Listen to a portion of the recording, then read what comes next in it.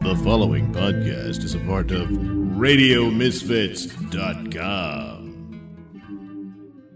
Previously on Carol's Last Christmas. I'm always looking for things that are coincidences because I don't believe in coincidences ever. There was never any big crime, in normal Illinois. But there was now. 21-year-old Carol Rofstad, working extra hours to buy Christmas presents, stops at a bar. We went down to the Cellar, which was a local bar, right on the same block that where we worked. Then walks half the way home with a girlfriend. We were looking for these guys that we had been, kind of partying with over the weekend. And they weren't there. So we turned around and walked out, and then walked about a block and split up. When the next day, when I was at work, and, we were both going to go home and pack for the train after work, and I went in to get her at lunch. He said she never showed up. If some guy bothered her, she knew how to put him off. Yeah, Christmas Eve. I was wrapping her Christmas present on the dining room table, and the doorbell rang. It was the Elk Grove police. When something like that happens, it's like, wow.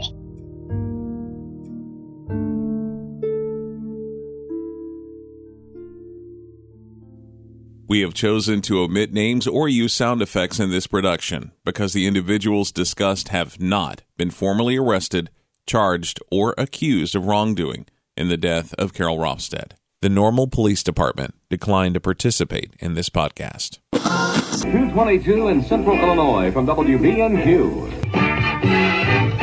FM 101.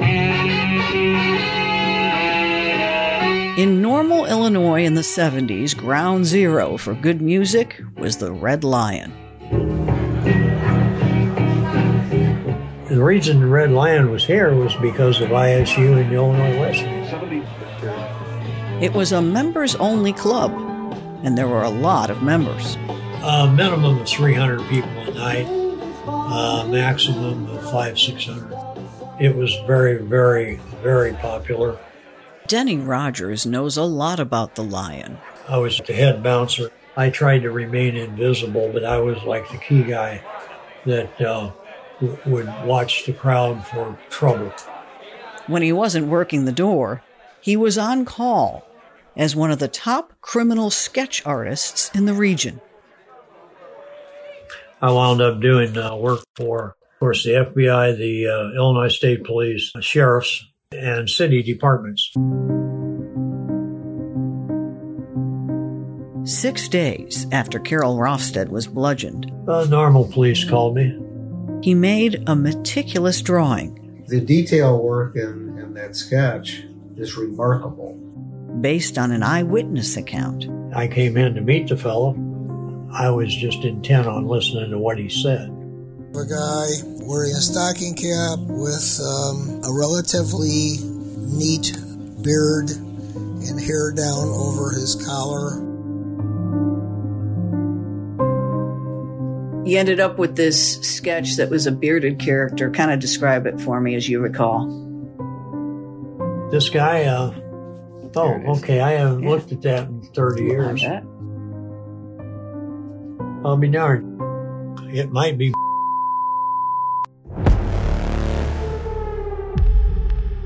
From Genuine Human Productions, this is Carol's Last Christmas. I'm a criminal, so despicable, done the unthinkable, and then it feels good to be a criminal, so despicable, done the unthinkable, and then it feels good. Chapter 3, Chasing Ghosts.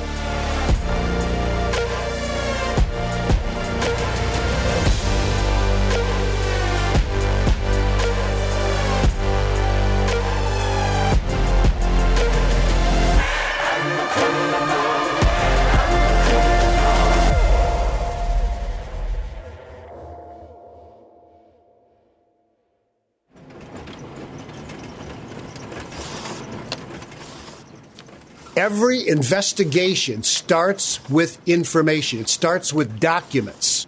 Our reporting for this series is based on hours of interviews and phone calls and hundreds of pages of official documents obtained through the Freedom of Information Act. The Freedom of Information Act is the critical key that gets us the public records we're entitled to. I'm going to talk to you today about the Illinois Freedom of Information Act. In its seminars, the Better Government Association, a nonprofit watchdog in Illinois, educates the public on its right to know. This is expert attorney Matt Topic. The reality is that government will inherently want to operate in secret. It just will. People don't want to have someone looking over their shoulder. The police reports we eventually got are heavily redacted. That means names, addresses, and lots of key information is simply blacked out, like a page full of zebra stripes. During my talk with Blacked Out, I learned that a person named Blacked Out had made the statement at a party that he was the person that killed Carol. What you're left with is a puzzle with a lot of missing pieces. Challenging, but not impossible. Down toward the bottom of the page, they did make one mistake where they blacked out everything else. The guy that beat his wife and put her in the hospital for 2 months, they neglected to eradicate that his first name was Robert. So that's a tiny little clue in itself. We can cross-check that. The earliest pages of the Rofstad case file contain a detail that would disappear as the investigation progressed. The possible evidence of a sexual attack. December 23rd, 1975, 11:59 a.m., responding to the call of a lady down the 600 block of South Fell Avenue. I arrived first, finding a girl unconscious in the grass at this location with 3 people around her. I had Frank put the girl who found the victim into his squad. The girl that had been molested was identified as Carol Rofstad, 602 South Fell Avenue. Molested. Why would the officer write that word? She was covered, but her panties and stockings were down to her knees. I asked Dr. Sands if the victim could possibly be checked for rape. This was requested because the victim's panties were pulled down. At this time, he informed me that due to the poor physical condition of the victim, the fact that she was wearing a tampon, and that she had been catheterized, this would invalidate any of the tests that might be taken. Can I ask you a question? Yeah. In my mind's eye, Carol must have had her winter coat on. She was coming home from work. She stopped and had a drink at the bar. And why? You're talking about her slip and her nylons. Was there something more that happened? Well, that I'm not aware of? Well, she was found with her pantyhose down around her knees. I did not know that. Was she raped? Presented with little or no interruption, Carol's Last Christmas has been an expensive endeavor. If you appreciate our work, please consider making a donation to help. Thanks for supporting Carol and our work. Visit patreon.com/Carol's Last Christmas. The victim arrived at the hospital at 12:05 and went directly into the emergency room. When asked if she believed Carol was raped, the nurse stated that she didn't think so because she was having her period and the Tampax was not out of place. I don't know what all they test back then. This is one of Carol's sorority sisters. Because it was only like fingerprints at the time. But I'm thinking, the purse, they took out the wallet to see if the money was in there. They took her clothes off. But if I heard her pantyhose at the time were pulled down, it maybe looked like a rape.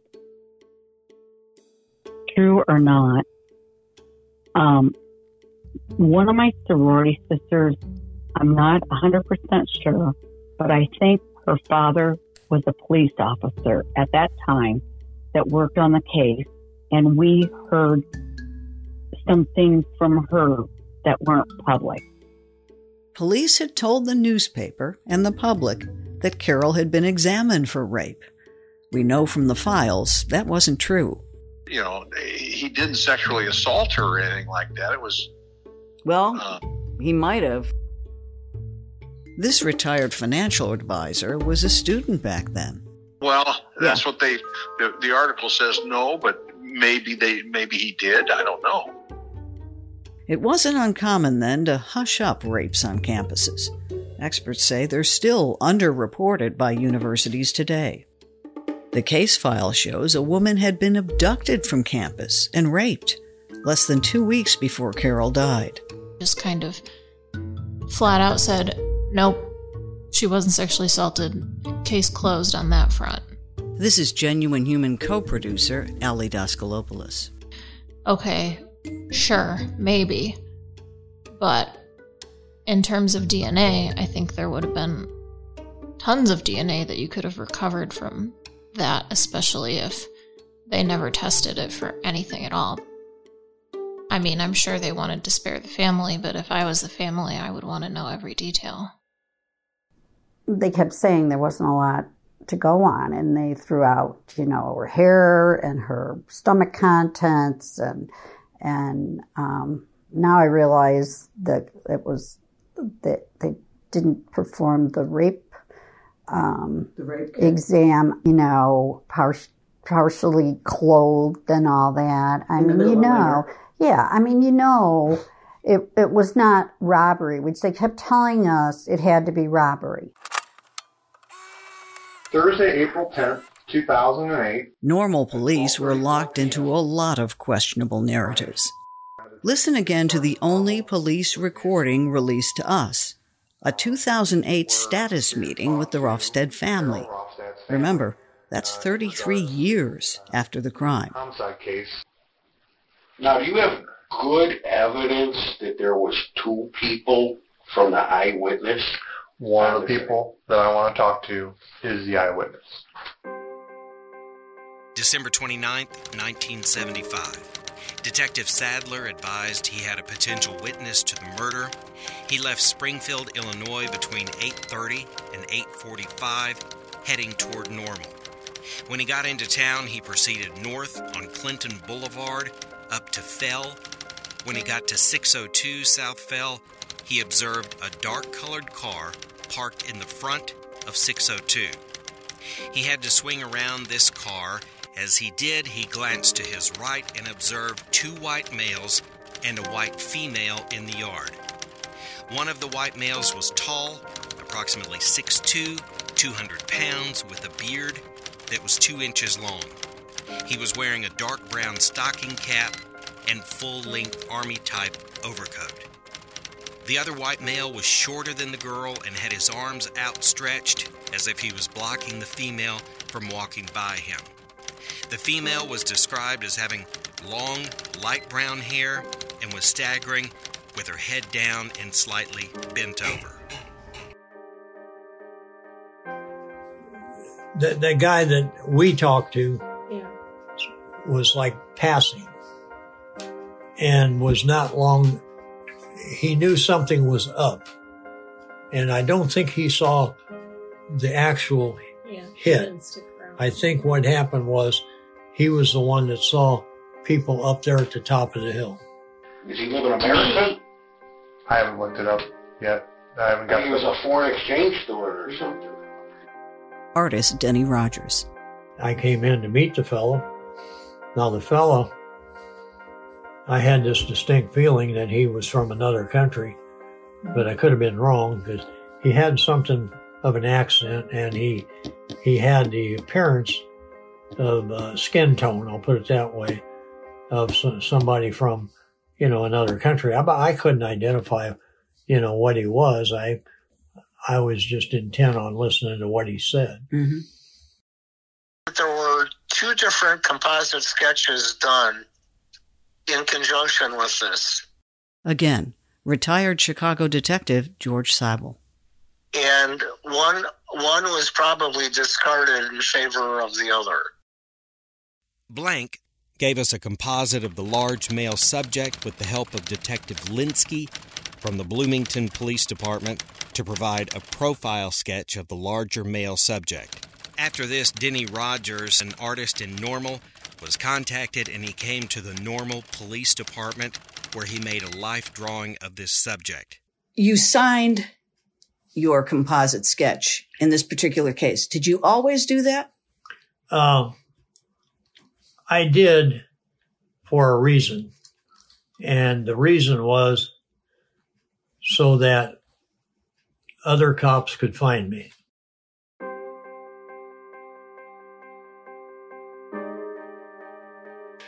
In the initial descriptions, they're saying that the witness, the East Indian guy perhaps, noticed the eye color. Do you think that's crazy in the middle of the night? Well, perhaps he saw that guy at a tavern they had been coming from. Why did you get so accurate on this? I don't know. That never came out. I don't know. Someone told me that the sketch, the composite sketch, looked the most like the person they thought did it. Let me ask you about green eyes in the night. It's absurd. Cop made it up. They had decided that they thought they knew who did it. They had met him, and they knew he had green eyes. And so then they showed him a composite sketch, or he made a composite sketch, and the Indian guy, or whatever he was, thought that the guy looked something like that. And so the cop said, green eyes. I'm sorry. I have green eyes, and it's light out, and you're 6 feet away from me, and you don't know it.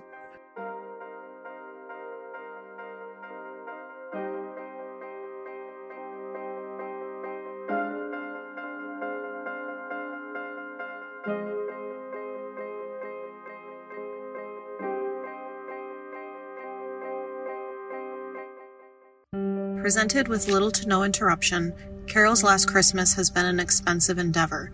If you enjoy our work, please consider making a donation to help. Visit patreon.com/Carol's Last Christmas. At the tone, please record your message. If and when you get a chance, if you give me a call back, I'll figure out some stuff that we wondered about.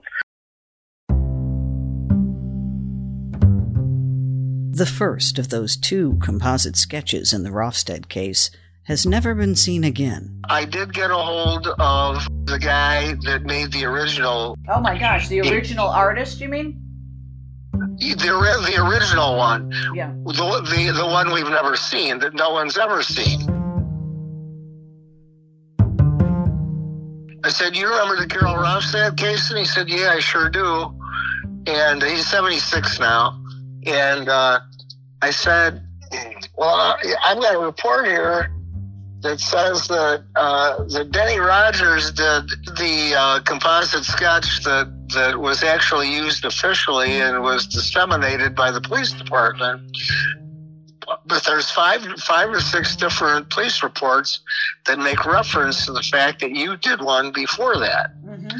So I said, well, who the hell was the witness to that? And he said, I'd be lying if I said I remember anything about that. He did do some kind of composite on that case, but he has no idea anything more about it. Okay, just put on your police hat. Why would you want 2 sketches? Because the first one didn't come out right. They created a sketch of somebody, and it didn't suit their needs. So they had themselves a suspect, and they got this guy Lindsay to do a drawing. They got another lead, and they apparently didn't want to follow up because it would have taken work to follow up on the guy that was drawn in the first sketch. Mm-hmm. It can't be anything else. Sketch number 1 may be gone, but what has endured is that detailed drawing of a bearded man in a knit cap, described by someone police call an eyewitness. Has anybody else interviewed him besides you? Me specifically, or you mean the police department? Yeah. He was interviewed for the sketch. Once? I don't know exactly how many times he was interviewed. That is someone else that I want to talk to. 33 years would go by before anyone else talked to that alleged eyewitness. And only then, because an old cop in a Chicago college class had come knocking. George is relentless. I mean, he will sit down and read through a case file line by line, and he will look at every article, every picture. I mean, he's extremely thorough. One of the things that he'll tell you is that you don't necessarily have to be the best detective. You just have to read. Okay, so here's the deal. When I was down there talking to these people that hated me in 2008, they did tell me that their witness that gave them the description of two guys standing over a woman with a stick or a piece of wood was an Eastern Indian guy. Right. His storyline was that he was new in the United States. He was driving back from Springfield, and he saw this thing occur. In late June of 2008, normal detectives traveled down to Florida and met with the alleged eyewitness. Thank you for calling the law offices of Jerry Berry. You have reached us during... The witness had hired a lawyer and was granted use immunity from prosecution. I've never known of a legitimate police witness who felt that they needed to retain counsel and have a meeting with the police in a lawyer's office. The interview was audio and video recorded with all parties' consent.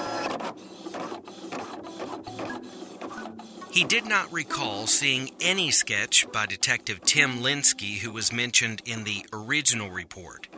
He said he did not recall the police ever taking him back to the scene to clarify where he saw them. I showed him a photo I had taken of 602 South Fell, the building where the crime occurred. He said that he did not recognize that building as where he had seen the three people. He never could say that.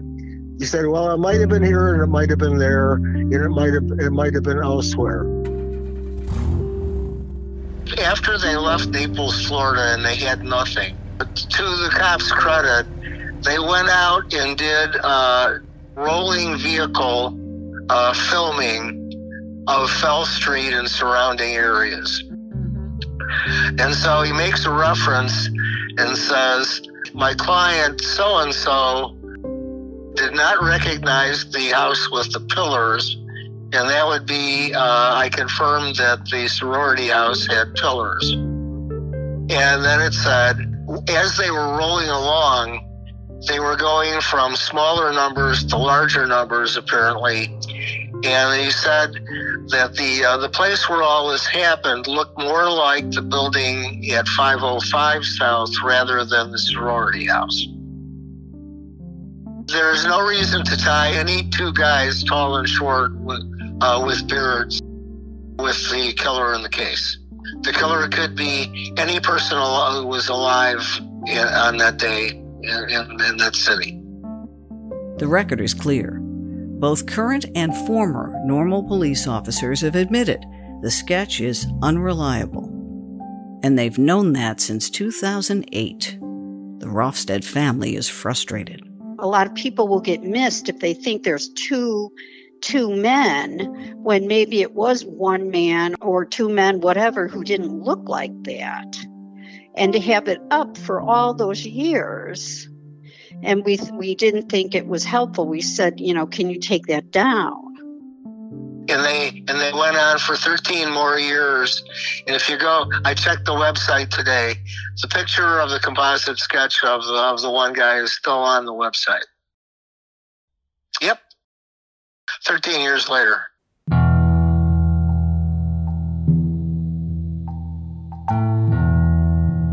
So we have a sketch that looks remarkably similar to someone, but the person providing the description has a totally unreliable memory. Is this helping or harming the investigation? How bad would it be to have lost your child? She died on Christmas Eve, I believe. Mm-hmm. It would just ruin the rest of your life. This case is nearly 50 years old. In some ways, that's colder than ice. But decades without adequate review has only made it worse. An alleged eyewitness never taken back to the scene. If the witness was wrong about that, then they chased ghosts the whole time. And what about the person who discovered Carol's body? It took them 16 years to interview that person. Oh, I'm sorry. You gotta be kidding me. Misleading public dismissal of this being a sexual crime. I did not know that. Why did I not know that? And that's just the beginning. From the start, we've requested the help of normal police. An internal email says it all. Has a George Seibel from a possible company called Genuine Human Productions contacted you? This company wants to do a podcast on her murder. We are not working with anybody on this. I won't be answering any questions about this case. NPD is not working with this guy. What's a podcast anyway? Next time on Carol's Last Christmas. It was tragic, but it was laughable that somebody gave a murder weapon away to a college instructor and the guy had it hanging in his frickin' office. We're not going to have a trophy hanging on the wall. Was it a baseball bat? Was it a 4x4? Was it a 2x2? 2 Polaroids of exhibit number 4 before and after original package removed. Mm-hmm. And like exhibit number 4 is the piece of wood with red stuff on it. With instant news the way it is and everything, there would be 2 million likes by this time tomorrow if we posted that evidence today. And I believe everything you hear. I'm worse than the shame I do. A beautiful nightmare, the usual fanfare.